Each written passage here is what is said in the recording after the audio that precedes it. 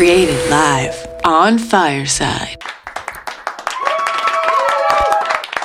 Hello, everyone. Welcome to YNS Live with NFL Thread, our new series Pivot. I am Juliette Hahn and my special co-host, Cynthia Zordich. And then we have the most amazing guest. I can't wait for you guys to dive into this.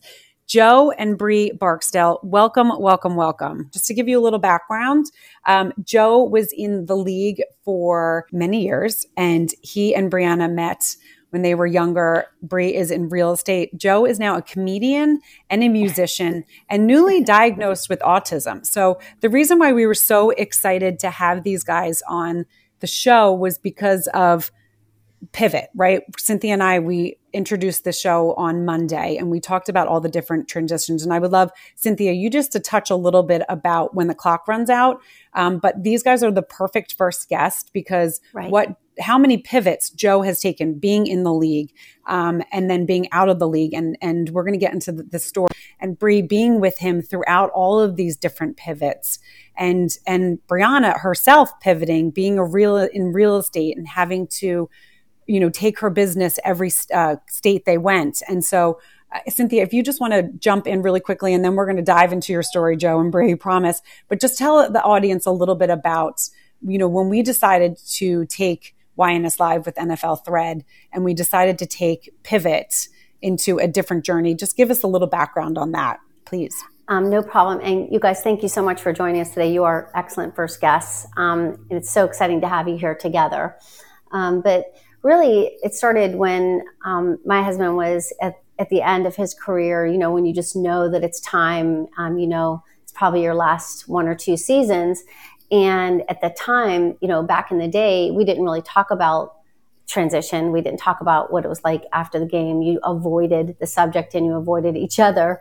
And it was something that I dove back into then and created When the Clock Runs Out, where I interviewed thousands of NFL players, got quotes from them all, and actually sat down with Bill Lyon, a sports writer out of Philadelphia, to interview 20 of them and to find out their story of transition. What's it going to be like when we're done, when we're out of the game and we're removed from this life, and my husband is removed from something that he's done for so long. And it was just really to help our family, but others. And I think what I found at that time was there's so many stories and we're all so different. And there's no right or wrong way to go through transition. There's only your way, but yet we can still learn from each other in this storytelling. So I'm so happy that you guys are here. And I would love to start at the very beginning because I love the how we met stories. I know you guys go way, way, way back. And when you met, I think it was third grade. So if you don't mind, if we could start with, how you guys met and how you knew that you were the person for each other. We didn't know that when we first met each other. We first met in junior high, middle school. I was trying to, I don't know. I met her younger brother. And I guess I was one of the few kids at the school that was nice to him. He wanted me to meet his sister. And that was our first time meeting. It was very uneventful.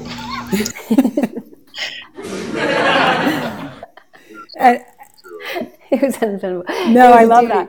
No, I love that. And Bree, I'm sure you're like, wow, great, thanks. Very uneventful because, and so, or I should say a speech impediment. So he couldn't pronounce his L's, and his name was Blake Blackwell. So he would say, my name is Blake Blackwell. So a lot of people picked on him. So when he first approached me with Joe, I'm the oldest of a lot. So when he first approached me, I'm thinking, oh my goodness, if I have to beat this kid up, he's a lot bigger than me. And so he comes over and he goes, I just want you to meet my friend. We play soccer and he's so nice and he this and he that. And I just remember being like, hey, thanks for playing with my brother. And he's like, oh, you're welcome. And they just run off. And I was like, okay, he's cool.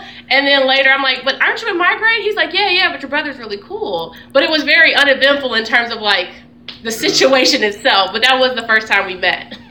Oh, but that's so sweet, though. I mean, my goodness. Of course, you had to love that he was being kind to your brother, right? Right.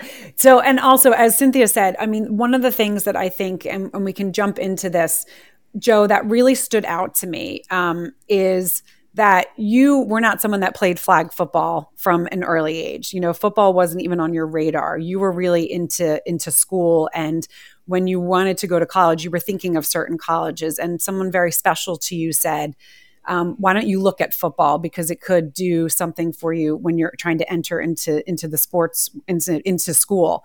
And that really stuck out to me because my family, we're dyslexic. And so school was really hard for me, but I did play sports. So I actually used sports to get me into college, and I played 2 sports in college.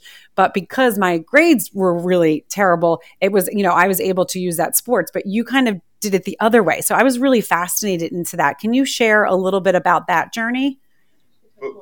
Football was a pivot.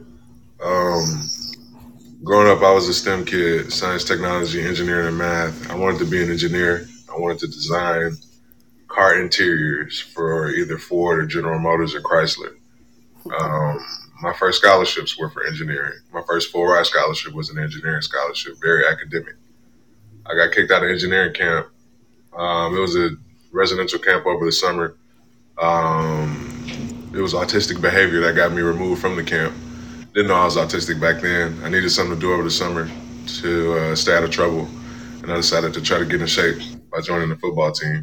And that's how I started playing football. I was about like 15. I mean, that just is so incredible, because it really is, so many of the stories that we hear are really awesome.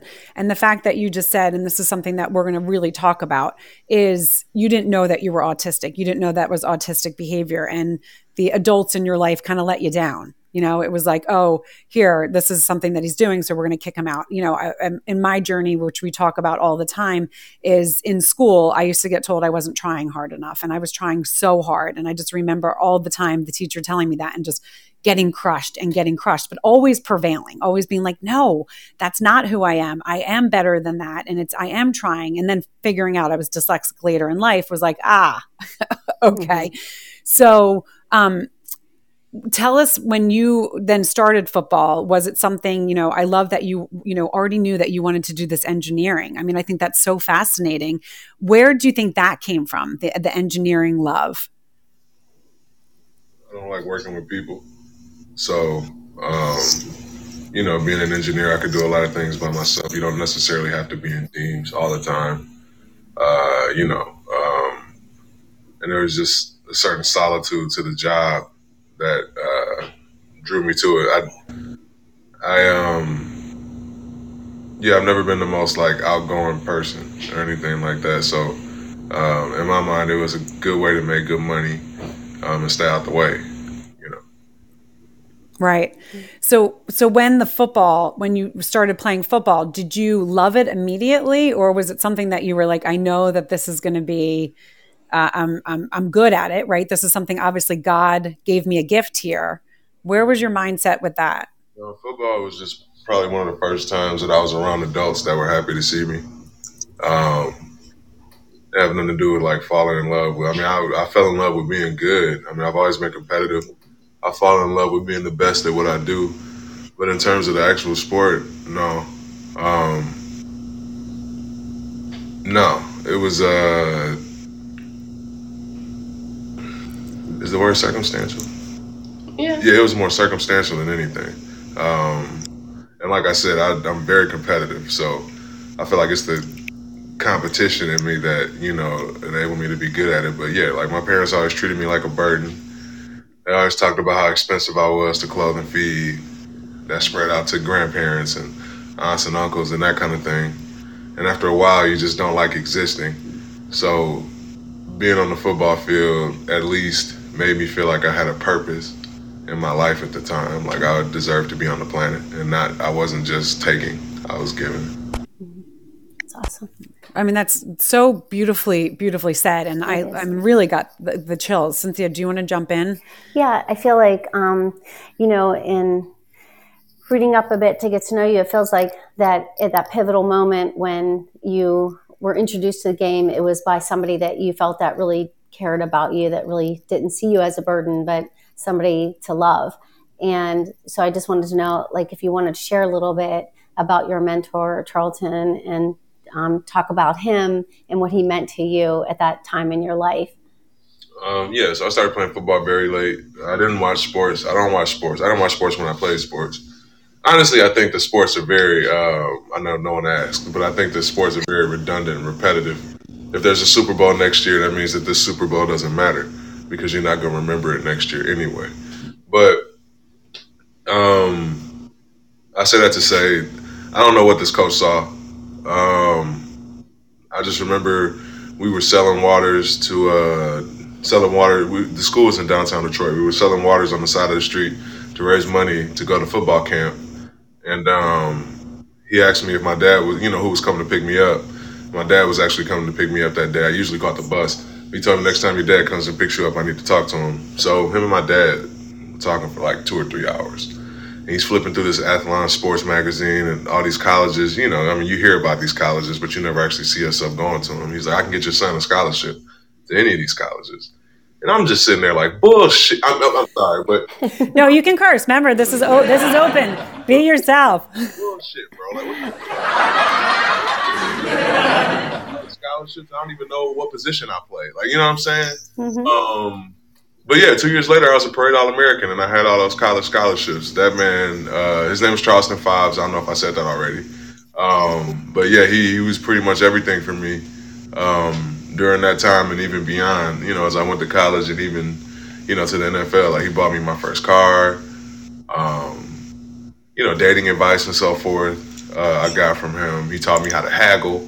So. Yeah, he was everything that I needed him to be and more when I needed it. So Beautiful. And Brianna, at this point now, as you're getting into high school, are you guys now dating? Is this something where you guys are together already? Y'all really trying to push this high school? No. We were really good friends in high school. Okay. We actually have a mutual friend named Carla. And so we all lived on the west side of Detroit. Our school was downtown. And so Carla's parents were like, hey, we work downtown. If you drop Joe and Bree off at the house, we will take all three to school because, all of our parents work full time. And so Carla's a musician, phenomenal, but they did not have like a TV or anything. So every morning, Joe and I got dropped off and we would sit across each other, like on the couch. There was a grand piano and a fireplace, and me and Joe every morning. Carla was notoriously late. And so essentially, Joe and I used to end up going to school without Carla. So one parent would take Joe and I to school, and then Carla would get a ride with the other parent. And so, I will say for the first couple of weeks, no words were exchanged. And so finally, one morning, I'm like, so how are you? And you could tell he was like, oh, she's going to talk. Because he is an introvert. And so we started talking, but we became really good friends. And on my 16th birthday, I got my license. And it's funny because in retrospect, I don't know how quickly I would be to put my kid in the car with somebody who got their license on their 16th birthday. His mom was like, hey, can Joe ride with you? And I'm like, sure, why not? So we started riding to school together every day, starting when I turned 16. And then, like I said, best friends. He had his girlfriends. I had my boyfriends, but we always hung out. And I don't know, those car rides, we joke about them now, but my sister, she came to that school 2 years later, but we just all became really close in the car, listening to music, cracking jokes. And then I found out he was catching the bus after school. And so I was like, well, hey, I'll just study till you get out of football practice, and then I can get you a ride home so you don't have to catch the bus. So we would do that. But we were really just friends all throughout high school. Yeah. That's a good friend. That's a good friend.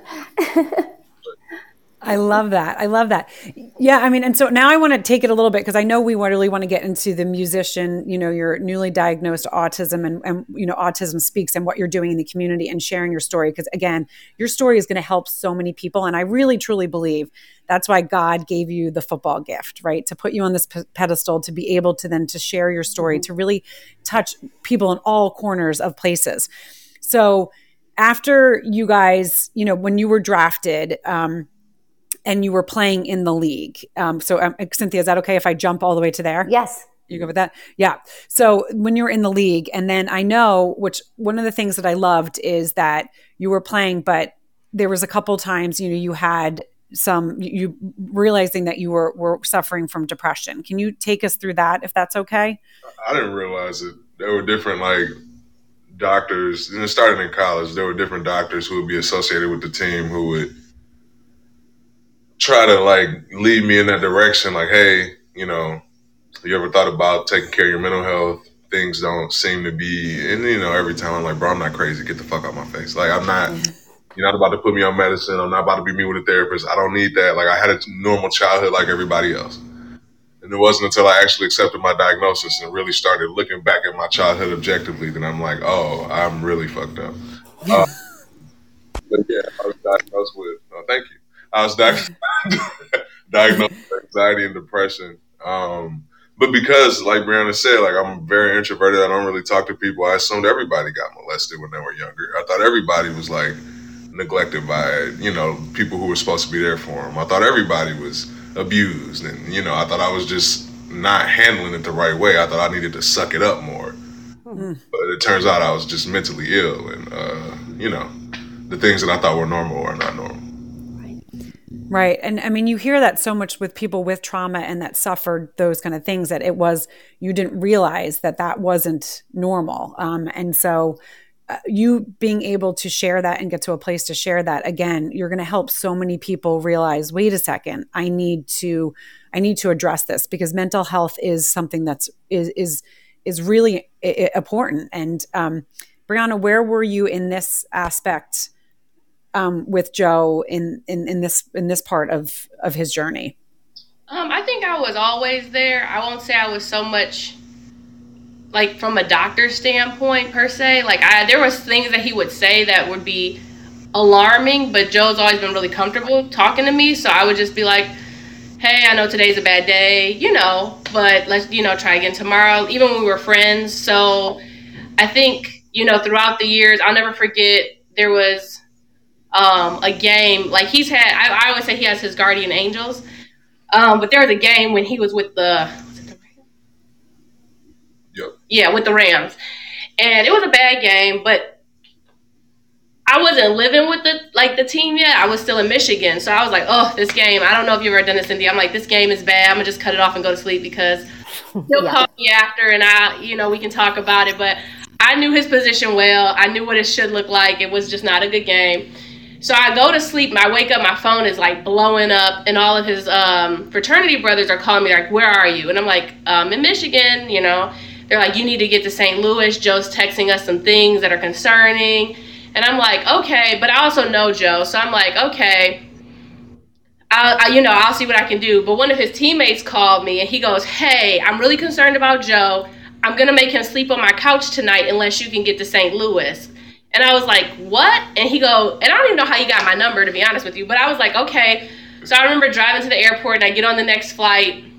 And this teammate, the whole time he's texting me, like even when I landed, I'm like, hey, I made it to St. Louis. He goes, Joe wants to get food. I'm so sorry. Is there somewhere you can sit until, you know, we can get to you? And I'm like, yeah, that's fine. And I'll never forget Joe's face when he saw me, because he was like, you know, I was thinking that he might be like, oh, wow, she really cares. Or I don't know how she got here. His first thought was like, oh, man, I'm in trouble now. Because he just thought like the things I said got her here. But that was the first time I think it was alarming for me, because I'm like, so many people were so concerned that I like hopped on a flight to get there. And obviously he was fine, but it was, again, alarming. Right. And I think the Rams was the first team that made him actually talk with the doctor. Like did they make you? I don't know how that works. I mean, they didn't make me, but that was the first time that I like talked to a doctor and tried medicine, that kind of thing. Right. There was a situation where it kind of nice brings into the music into it. I thought this was really amazing, is that there was I don't know if it was that situation or maybe later, that there came a time, Joe, where you opened up to Brianna to tell her exactly how you were feeling and how you had this feelings of depression and, you know, lacking self-worth, and you both went to bed, you went to bed, and Brianna, you stayed up and started to write. And can you guys talk about that collaboration? I just think that shows, most beautiful. And it really shows how close you guys are, and it shows the friendship first, and then, you know, becoming the couple. Okay, yeah, so the story I just shared was like 2014. And Okay. so we had Kennedy in December of 2016. And then I vividly remember watching this movie. It was like Perks of Being a Wallflower or something like that. I remember that. Yeah. Well, yeah, before 14. So Fobbs died in 2013. 2014 was when I flew out to St. Louis. So this is 2017. We watched this movie. And I do think that there are sometimes things that like you can put deep down inside, but then something will trigger that to come back up. And in this movie, I'm not good with recalling movies and facts, but there was a child the main character was being molested by his aunt, who died in a car crash. And he suppressed it. And so after the movie, Joe, you was like, can you talk a little about that? 'Cause I don't want to speak for you. I was just pretty much. I mean, the recollection came like out of nowhere. Like I'm like, who forgets getting molested that long? Like, you know what I mean? Like who forgets that kind of thing? Like who pushes those things down? What is molestation anyway? Oh shit, I was molested. Like, Wow. So yeah, again, I didn't know the thought process. I only got the, hey, I think I was molested part of that story.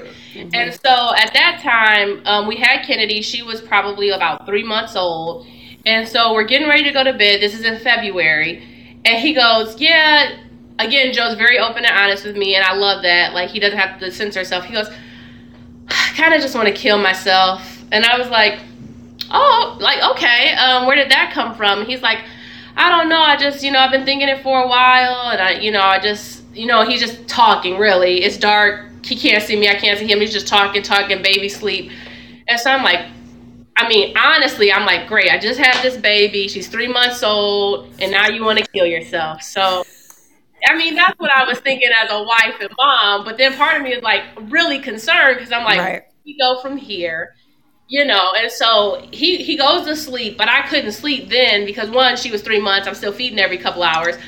And my mind is just racing. So I was like trying to put into words everything he told me because he had just he didn't just start playing guitar, but he just gotten really serious about learning more, got a teacher. So I was like, well, maybe we can just write a song about this. And I wrote down the words because I'm more of a lyrics person. He's more of a music person. And so I was like, when he woke up, I'm like, hey, last night I wrote the words to this song. I said, I kind of hear the music, but obviously I don't play instruments, so you can help me with that. And so as I said the words, he kind of wrote the music to it. And that was the first song. It was called Journey to Nowhere. And yeah, that was... And it's beautiful. If anybody could go to Spotify and listen, the lyrics are beautiful. Your guitar playing is beautiful. Your voice is beautiful. Everything about it. And the fact that you guys created this beautiful music together is so based special. on this type of conversation. Wow. It's like, it's not on Spotify anymore. What is it? He took it down. You did? Well, I just listened to it recently. You can get it from what, Amazon? Yeah, I think there are places where you can listen to it, but you know how it is. You put out your first project and then you realize, oh, I sing better now. Got it. It's the same with podcasting. When I go back to listen to my first episode, I chuckle. I'm like, oh, wow. Yeah. That happens in all crafts, right? That's true. Right. That's right. If we could back up a little bit, because I think this is important too, because you created beautiful music based on honesty and opening up.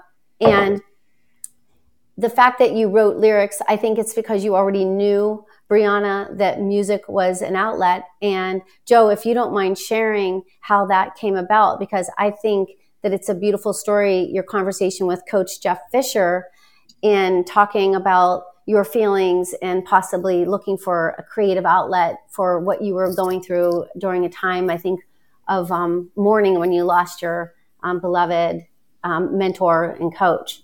Yeah. Like I said before, he was everything I needed him to be when I needed him to be. Died suddenly on a Thursday night.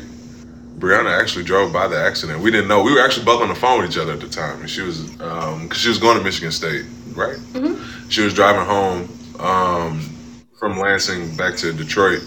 And she's like, man, it's this really bad car accident. I'm going to pray for whoever it is. That kind of thing. And I'm just like, man, car accidents happen all the time. People will be fine, whatever. We end up getting off the phone. I go to sleep. I wake up. at like 3 a.m. People are calling me. I'm like, man, I got practice tomorrow. So I cut my phone off. Right. And it wasn't until I woke up the next morning, and my agent kept calling me, and he told me that Fives was dead. And I'm like, no, he's not. But yeah, he was. He was dead. I remember. I didn't want to believe. I mean, like, when anyone hears about a death, they don't want to believe it. I think for me, it was just a little extra because, like, even now when I think about like who I would call, like if something good happened or if I needed some advice or that kind of thing, like he's dead. So that was hard, going through that season. But at the end of the season, Jeff Fisher, met with me in his office, thanked me for pushing through what I was going through for the team, and he told me that I needed something to do over the off season to help me process these things, something to take up some mental space. And I told him, I was a really good Call of Duty player back then. So I was like, I'm going to be in the game, He got me more than a video game for this one. My son, guitar, you seem to be really into music. Have you thought about, playing guitar? I did used to play saxophone when I was in middle school. I tried out for this jazz band and I didn't make it.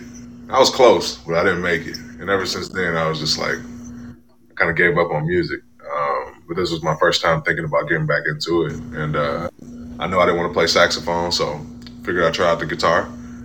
And now I play guitar, bass, keyboard, drum machine. I produce, songwrite.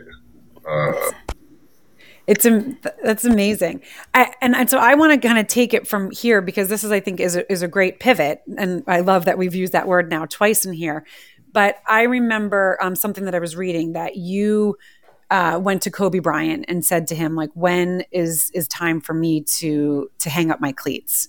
And can you share a little bit about what that conversation was and then how you decided to exit the league on your own terms? Yeah, I developed a relationship with him over the past couple of years. He came and spoke to the team. As shy as I am, I wasn't letting that opportunity slip through my hands. So, right. With a little push and encouragement from my wife. A big kick in the butt. But good for you. I told him that I'm always honest. I'm like, hey, I don't have a mentor. I'm not looking for a dad, but I would love some advice on some things. And we ended up, he told me to come to his office on my next off day. We went to his office. And I remember, first time we met, we were probably in there for like 5-6 hours. Like to this day, I have not met anybody that understands me and got me like he did. Oh, amazing. Very refreshing. It was like meeting yourself. And I remember asking him, we were talking about something, and I'm like, when did you? Oh, because he had all these plans, these books that he had written out, movies, 10, 20-year plans down the road. And I'm like, when did you decide that you wanted to retire? And he said, when I was thinking about this stuff more than I was thinking about basketball. I realized that I'm doing a disservice to myself and the game. So it's time for me to, I do what I'm the most passionate about, and this is what I'm the most passionate about. And I was never passionate about football. I was passionate about being good at football. Like, there's a difference. Like, I was looking for, the reason I was passionate about being good is because I wanted some accolades. The reason I wanted some accolades is to prove to myself that I deserve to be alive. You know what I mean? Like, get that reassurance and validation that I did not get growing up from strangers who don't care about me anyway. That was where that passion to be good came from. Like, if I can make a Pro Bowl, then I can prove to myself that I should not kill myself. Those kind of things. Right. Right. Yeah. So powerful. During that conversation, I realized this is what I'm passionate about. Right. That validation is incredible. In seeking validation after everything that you had been through, that you had suppressed, but even that you continued to feel. It's great that you understand that, and it's great that you could separate like what you're doing from what it is like that you need to do, in realizing that, well, what I need to do now is music, because music is allowing me to pour out these feelings. And I think you were I love one of the quotes, I think it was in the LA Times, that you said, blues is like talking without having to say anything. And so I feel like you are just getting to know yourself more and more and understanding that there's a lot in there that needs to come out, but you don't necessarily want to talk about it all the time. You just want to let it out, right? I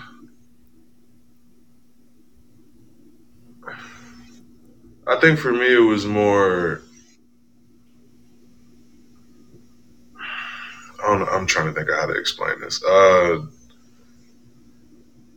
For me, it was more,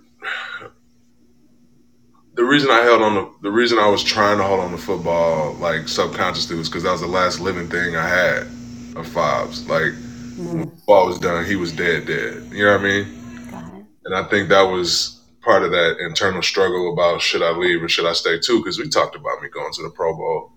You know, we talked about me being in the playoffs. We talked about these things. Right.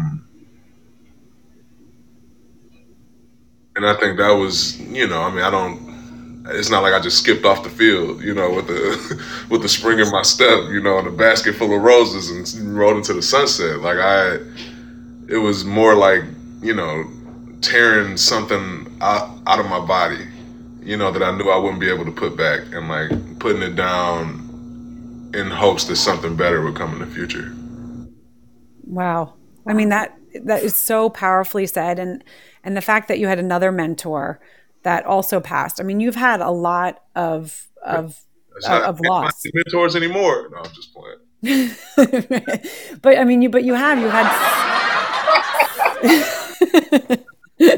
you've had so much loss though. And the fact that you keep, and you know, and in my head, what I just keep thinking is that you have Bree by your side, that she's been a constant, she's been a steady, she's been there.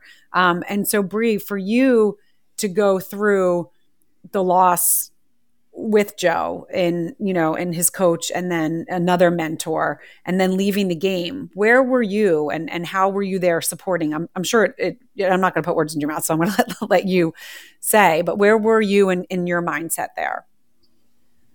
I mean, I think it was different each time. When Coach Fobs passed, we were both very young, and, you know, similar to, you know, certain memories being etched in your head, you know, that was, I always tell Joe, like, that was kind of like a This Is Us moment for anybody familiar with that show, just to be like on the phone with Joe past the car accident scene. And it was just surreal because I remember being stuck in traffic. I sent him a picture of the traffic. I'm like, I said, I'm stuck in traffic, but I always have a quote that I tell people. I was like, you can either be stuck in traffic or the reason for the traffic jam. So you got to be thankful that, you know, you're just stuck in traffic. Right. And, you know, the next day it was another situation. I used to be, he'll tell you, I think we got closer then because I was very corporate America. I was climbing the corporate ladder. I had graduated. I was already in management.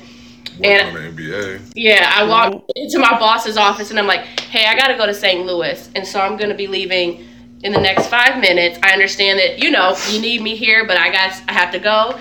And I'll send you guys an email. And she was pretty much like, okay, because I don't do stuff like that. But I was like, I have to get to St. Louis. Because at that time, his phone was off, so nobody could reach him. So nobody knew what was going on. And so I got there as quickly as I could. So again, very young though, and not really necessarily knowing how to navigate that. I think now where I'm at, I would have been like, hey, we should probably speak to a therapist or something. And in my mind, I'm like, put it all on the field. Take the anger out, because Coach Fobs was his pregame and postgame talk. So now I'm like, okay. I used to get to talk about like, hey, did you see the game? What did you think? Now it's like, well, how was this play? Did you see when this happened with Vaughn or like Clay? And I'm like actually having to dissect plays because I'm trying to fill that void, which you can't do. But it was just hard, you know, in the very beginning because we were still long distance. I was getting my master's. Joe was playing. On the field, yeah, Coach Fobs died the Thursday before his first career start. And so at right tackle, sorry. And so it was just, you know, very hard. And then, you know, there was a lot of things that happened between then, him not re-signing with the Rams, which is something he really wanted to do.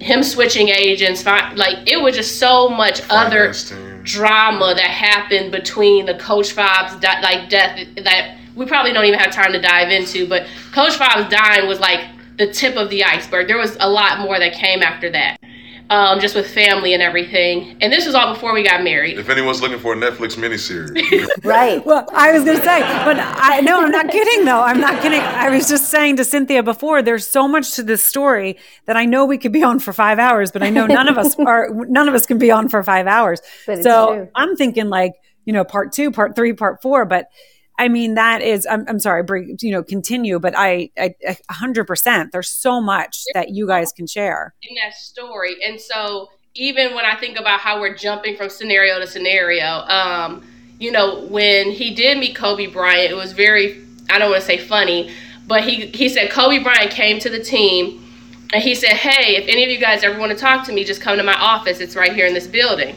And so Joe was like, I think I'm going to send him a DM on Instagram. And I was like, oh, okay, which I knew wasn't going to work. And so he comes to me like a week or two later. He goes, he never hit me back. And I was like, well, Kobe doesn't come off as the guy that's checking his DMs all the time. But I said, but I can guarantee you, as someone who's been to business school, if somebody says, come to my office, they say that openly because they know nobody will.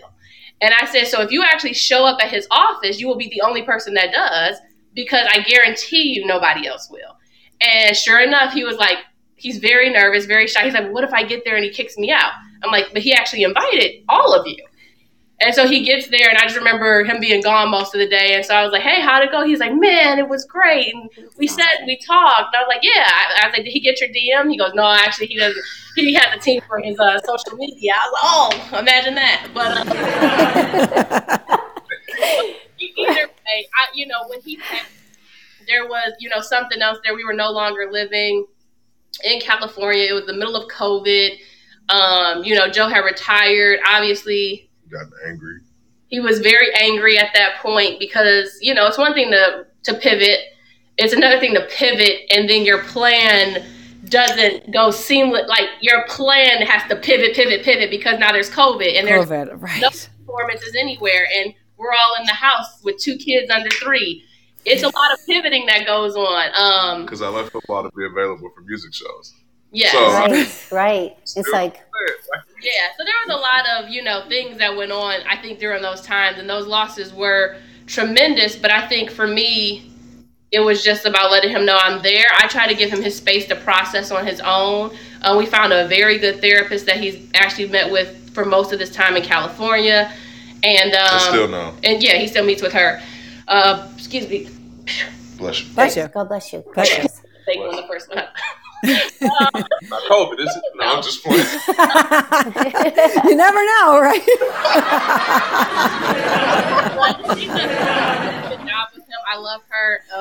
She, it's interesting because I always tell people, especially women, I have a lot of male friends, so I'm just now new to having female friends. But when they're like, oh, you would let him have a female therapist, and I'm like, yes, girl, I can't do this by myself. Like, yeah, my God, so awesome. I know that he's more open with females and more comfortable, and so she's like part of the team. If you were part of the family, like there's times where he'll come to me with something, and I'm like, that's more of a Kamala question. I think you need to talk to him. That's fantastic. Honest to God. Yeah. But again, that's why I say I'm older now. Back in the day, I would have probably Googled it and tried this. This is what you need to do. Yeah, like now I'm like, okay, there's experts out there, and it's very important to get in touch with those experts. Right. Oh wait. Okay. I'm just like freaking out because I know. Like there's so many. You guys are offering so much great advice just by telling your story. Just in terms of speaking, opening up, getting help. Going to therapy. These are just incredible things. And I think it's important to say, and Joe, you already said it once, is that, this is who you are and what you are. It's like a tattoo. It's not going away. So there isn't like an end to depression. There isn't, it's you're for the rest of your life, it's how you're going to kind of deal with it, right? And speak about it and help yourself through it. So ongoing therapy is so important for you. And I feel like this is something that you guys are doing as a team. Yeah, because there's days I don't want to go. I mean, there's days I don't want to take my medicine. Mm-hmm. But yeah, we definitely do it as a team. And just to be clear, one of the best things I did for myself was go to my own separate therapist and that's easy. But I just was like, I'm not perfect and I know I'm not. But when I met with my therapist, I remember my first question to her was, how can I be of a better support to my husband? Because I'm not sure what he's going through. Like, the way that we think is completely different. So whereas if I'm having a bad day or a depressed, moment, there's things I can do to actually get myself out of that. Whereas he can't do those things. So I had to understand it's very frustrating for somebody like myself who can do that to just be like, but hey, if you go exercise and, drink some green tea, then next thing you know, you won't be depressed anymore. And he's looking at me like, you sound crazy. Right. Like, and so, but that's, yeah. And damaging that could be to our relationship if I don't realize that myself. Right. So there was, I said, a lot of learning that had to go, and a lot of stuff I had to learn personally, so that we could do this. But yes, he does meet with his therapist. There'll be days where he doesn't want to go. So I'll be like, well, hey, I don't have anything on my calendar. I'll take your session. Today may be one of those days. Right. But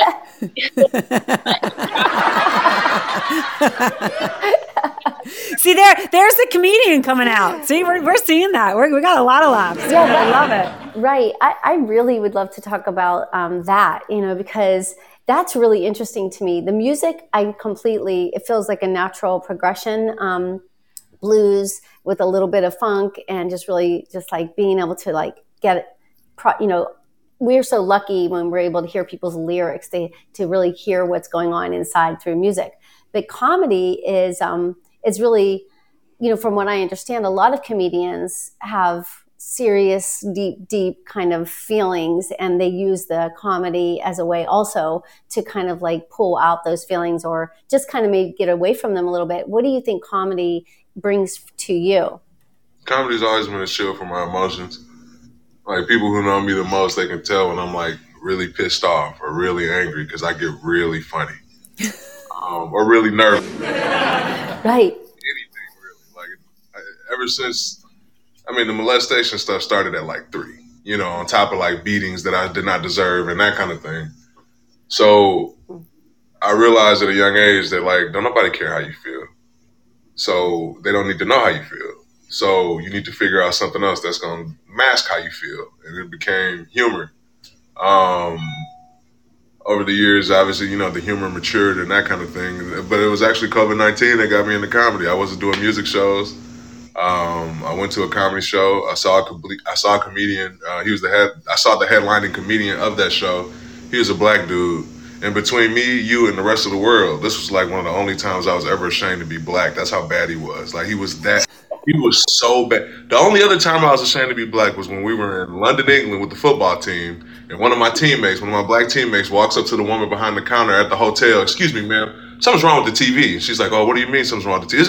It's in a bad language. Like, I don't understand the language." She's like, "Oh, is it in Chinese or, is it Japanese?" "It's English. It's just the wrong kind of English." So, oh my God, you're funny. I graduated. We're not all like it. But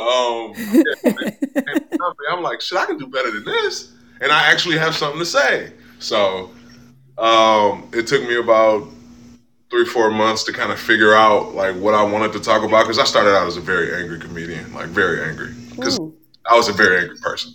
I am a very angry person. And over time, figure out what I wanted to say, but this is pretty much who I am on stage. There's just more jokes, but it's very conversational. Comedians have already told me that, like, I'm very open, with who I am and that kind of thing, and I'm very vulnerable with like the material I talk about. But I don't see it as like vulnerability or openness. I see it as me telling my side of the story of my life. Right. Wow, that's exciting. Where can we see this? Like, where can people see some of your shows? Do you have anything on YouTube? Netflix. No, I'm not. But yeah. I'm serious. You're keep saying Netflix. It. You got to put it out in the universe. Netflix. Keep saying it because you're going to do it. I told him, like, he has so many stories that I wouldn't be surprised if we can figure out a way to a mini series or something. Like, it's definitely possible. I will say I'm learning. I do a lot of the business side of things. And so he's working on putting everything together for a special next year. And so the thought process is not to put out, I mean, there's clips on his Instagram page, JBDale72, which you can check out. Okay. But his whole shows up while he's still figuring it out. We want to record one really sound piece and then put 45 minutes. Yeah, publish that so that, Nice. you know, you get a full show versus like bits and pieces. Oh, that was a good joke. Yeah, and then, you know, it's kind of like, you know, when you see the comedians, the famous ones, they go around and do the smaller shows. And if you go to those, you're like, that's hilarious. But then you realize if you go to the special, you've heard at least half of that. And so it's kind of a similar thing. Yeah. And you know what? Fireside has a lot of comedians that use this platform, and we can talk about that on the side later, but how to leverage Fireside for what you're doing is amazing. And anyone that wants to, you know, as they were talking about Instagram, Brie was talking about Instagram, you can go to Joe's Instagram and check that out. That is in the fortune cookie right here. And you guys can check it out. Why don't you guys shout it out too, so they can grab it? Oh yeah, JBDale72, JBDALE 72. And you know what? I was going to shout it out, but all of a sudden my dyslexia got in the way. And I was like, wait a second, I need to write that down. I was going to say it wrong. So I was like, let me have them too. I love you. I usually tell people it's easy to, like, because there aren't many autistic, mentally ill former football playing athlete positions named Joe Bart. So, exactly. You've got it all. That's awesome. I love that. Well, I want to, and Cynthia, I know you want to jump. Do you want to say something first? Yeah, I don't want to leave it because I want to say, like, so Brianna, you know, you're in real estate now, but you started off in PR and you have your own PR business. You know, I love that, you know, you have your master's, you went to Michigan State, you did events from grade school to high school to Michigan State. And so I feel like, wow, this is going to be really interesting to see what role you play within this, because you've already done it all. You know, so it's going to be exciting to see like what happens and where you guys take this. And I feel like Netflix is just the beginning. You know, I just feel like you really have something. I want to win the prize for American humor. Like that's, if I died without winning that award, I would feel like I failed. All right, put it out there. Right. You got to put it out there, and that's what you go for. And that, I mean, creative passion. Oh, it's like you talking about Hall of Fame. And can you get a show first? No, I'm just playing. But yeah, but that's my goal. Love it. Right. Won the Mark Twain Prize for American Humor. So did Dave Chappelle. I would consider them both.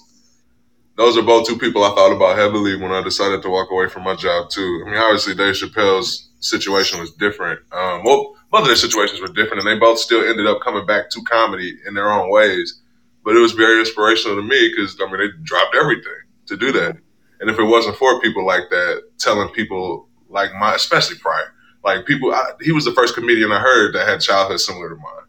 Mm-hmm. And to hear people tell my story, or to hear people tell their stories and, you know, me relate to it with my story and that kind of thing, it was very powerful. And I want to be that for a bunch of people. Yeah. And Dave Chappelle, that's one of the things that I love about his comedy. He's a favorite in our house, and he always ends with a really amazing message. And that's one of my favorite things about him. As funny as he is, he always leaves it with like a really serious thing to think about. So you always are laughing your ass off, like almost crying. And then all of a sudden he says this thing and you're like, wow, that was so profound. Now I'm like really deep in thinking. And you know, I want to bring it really quickly also to the creative passion is so important. And, you know, we've touched on so many different things, you know, from why you played football to, you know, your music and then into comedy. And this is something that we talk about on our podcast all the time. You know, finding that outlet for a creative passion is so important. And what I always say to people is that you need to find that place to daydream, you know, whether it's some people call it meditating. I call it daydreaming. I do it when I walk my dogs. I daydream just like things that you're saying. Like, I want this. I tell Cynthia all the time, hey, we're going to have a talk show. We're going to do this. We're going to do that. Because when you put it out there and really let the universe and God, I believe in God, but you let that, you know, kind of sit and then people are put into your life, and they're put into your life for a reason.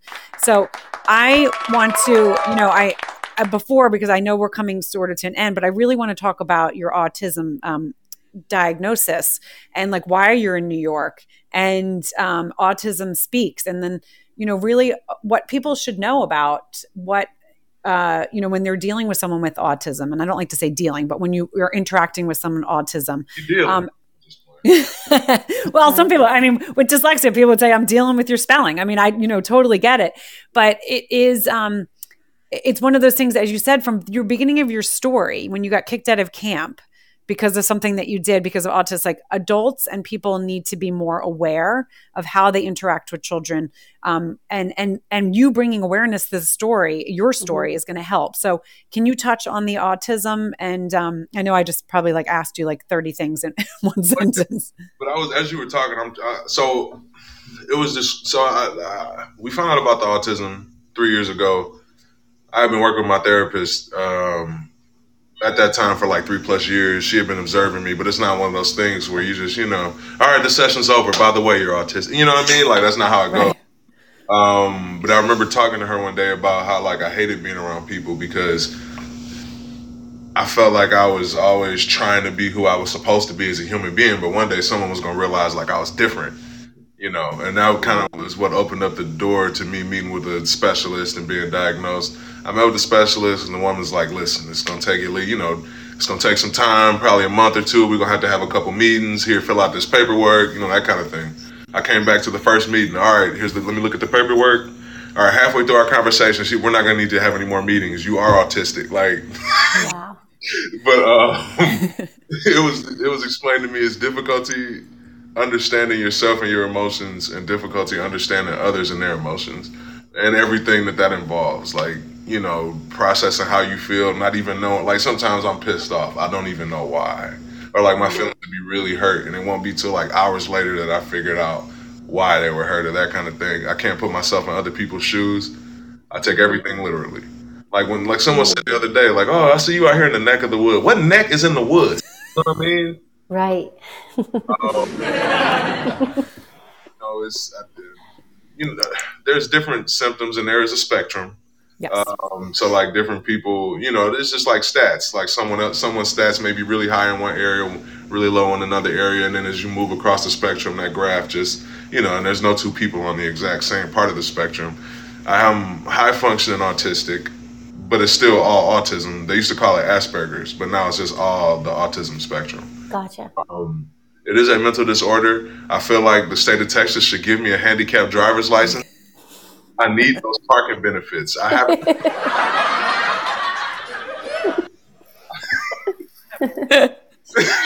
No, I love that love it. I love that we're learning the spectrum. I feel like this is something that is, that we're all becoming more and more aware of, that there is a spectrum and what that actually means, which is so many different levels. And you still respect the diagnosis, but it is what it is. And you are who you are with, high functioning autistic, and I think that's wonderful for parents, young parents, people, adults, children to hear you talk about, because and it's not something you can catch. I know sometimes people are oh, these shots are giving people autism. Your autism is the way that your brain is hardwired.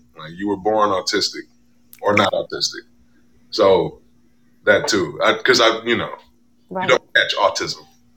Right. Interesting. Right. Like dyslexia, we're born with it. My dad has it. My son has it. My grandfather had it. My sister has it. It's one of those things that, ADHD, the same. There's the spectrums of all of that stuff. And when you look at it and growing up, having, and I always say, when, learning differences, my son always is I hate when people say learning differences or learning disorders. It is, it's different things, but then you have your strengths, right? Because we talk about this on the podcast all the time.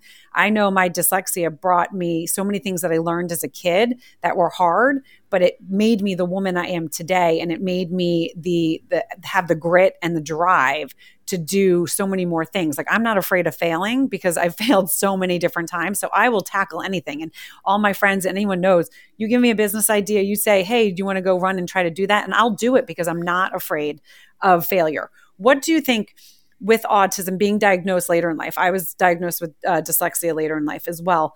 So what do you think as a kid and then growing up and then you learning, okay, I'm autistic. What do you think the autism did for you in a positive way? What do you think it gave you to be the man that you are today? It just made me more comfortable with myself.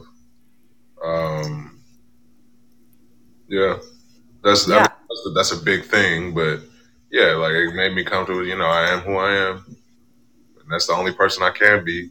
So I may as well be that person. You know, Yeah.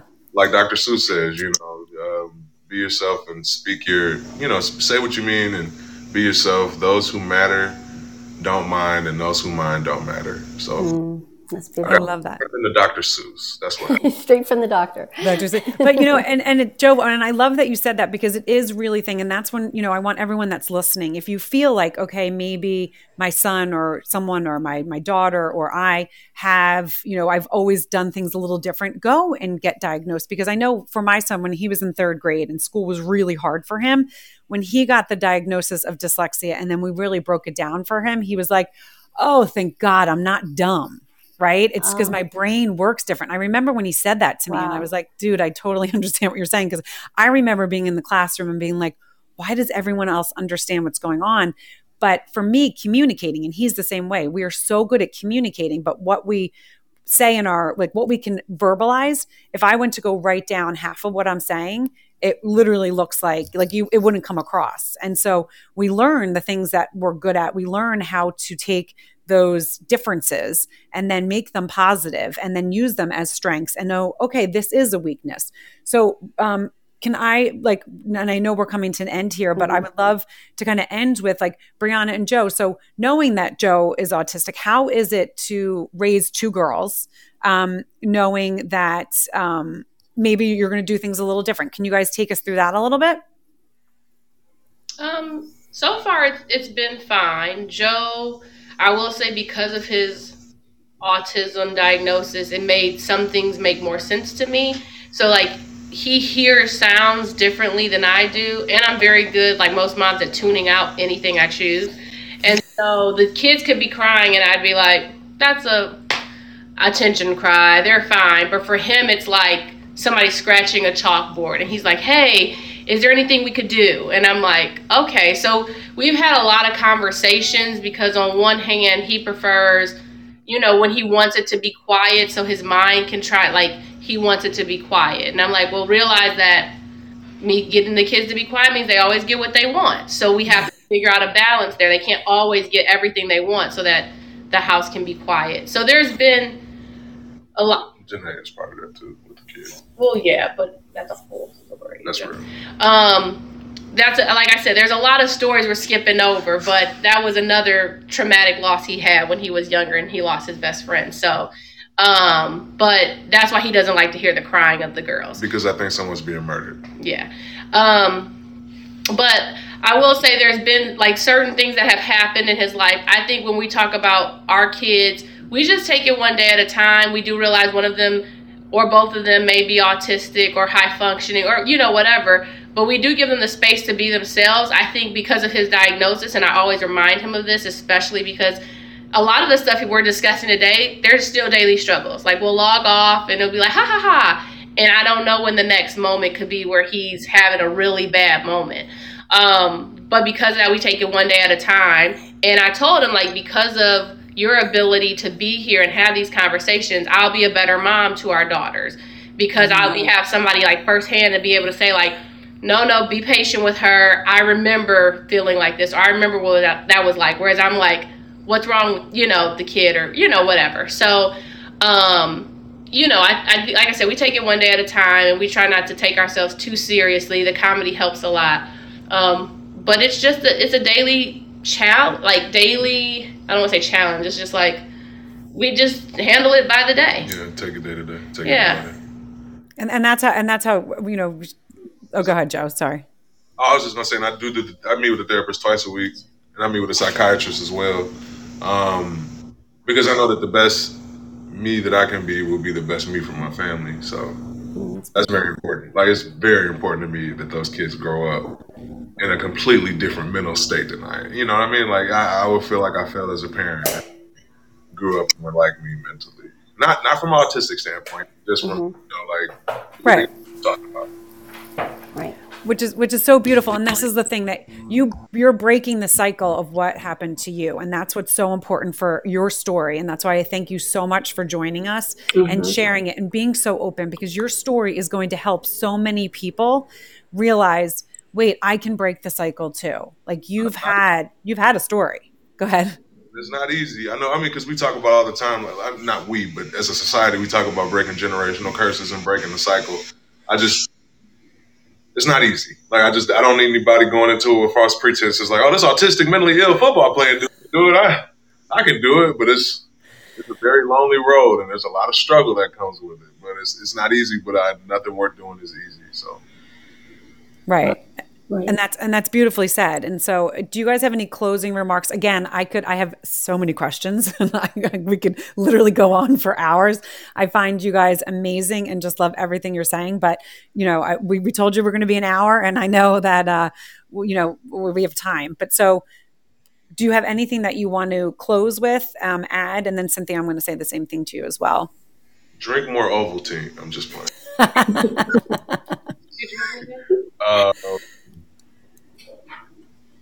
I'm thinking. Cynthia, do you want, as you think, Cynthia or Bree, if you want to, have any closing remarks? I'll just say from, my point of view as his wife, because I've had several wives reach out to me since we've retired, just with different stories of their husbands going through either depressive episodes or they kind of don't know the next steps, and they know Joe's been very open, but maybe their husband's not comfortable contacting Joe. Us women are different. Be patient, because that's one thing Joe will tell you. I, for some reason, have been blessed with an abundance of patience, which sometimes irritates me. But I will say that it's something that Joe does the work, and I just support the work that he does. I do feel like I've had people who are very, you need to do this, you need to do this, and it never really works out that way. But maybe let's do this together, or, that positive reinforcement, because, I know I have a lot of male friends that don't like having certain conversations with their significant other because they just feel like they can't talk openly without it being like an attack. And so it's kind of one of those situations where you take it in, give yourself some time, and then, be patient and know that it's going to take a while. But that would be my biggest, takeaway is, have patience. It's not like we're talking about years. I mean, 2014 to 2022, years. It's not like an overnight thing. Nothing happens overnight. So that's my remark. Be patient, and then just, be there. But, yeah. So appreciate that. Right. I think that's such excellent advice, because, as we said in the beginning, we are all so different. We're different as individuals. We're different as couples. We're different. We have different experiences in the league and in life. So, yes, patience and being kind and patient and supportive is one thing. And also realizing that, as you said earlier, you might not have all the answers, or you might not be the best person to talk to. So go outside of your, unit and seek help elsewhere. It's also something that I take away from, your experience, that getting help outside of the, the home is awesome too. So thank you guys so much I'm telling you, you're going to end up with a show, a series. You're going to big time. This story, your lives, the way your mindset it's incredible, and a lot of people need to know about it, and I can't wait to share it, through this and any way I can. Joe, do you have any remarks that you want to end with? And it's okay to say no. I'm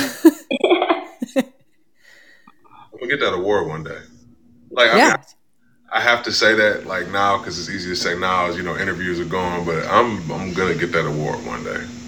You are. And we're going to say, guess what? Guess where you heard it first? YNS Live with NFL Thread, Pivot on Fireside. Somebody told you about a major comedy award on a sports. How did that happen? Hey. Because we all have our passions. We all have our passions, and we all follow things. And, I know on the side, Brianna, Cynthia. So Cynthia has an organization called NFL Thread, and we're going to cut this, but definitely want to talk to you about it, because it is a LinkedIn for women of the NFL. And there's so many events that she does supporting the community, that I think it's something that you guys should definitely talk about, but we'll talk about on the side. So I'm just going to say thank you again. Bree and Joe Barksdale for joining YNS Live with NFL Thread Pivot. Thank you, everyone. Mark, Gina, Christy, Jennifer, Ray, Elizabeth, Truthful, Marlene, Jen, Shelby, and Daniel. Again, as I know, I said Ray, and I brought. What is your PR woman's name? Raya. I think it's Rael, but I'm not. Rael. Okay.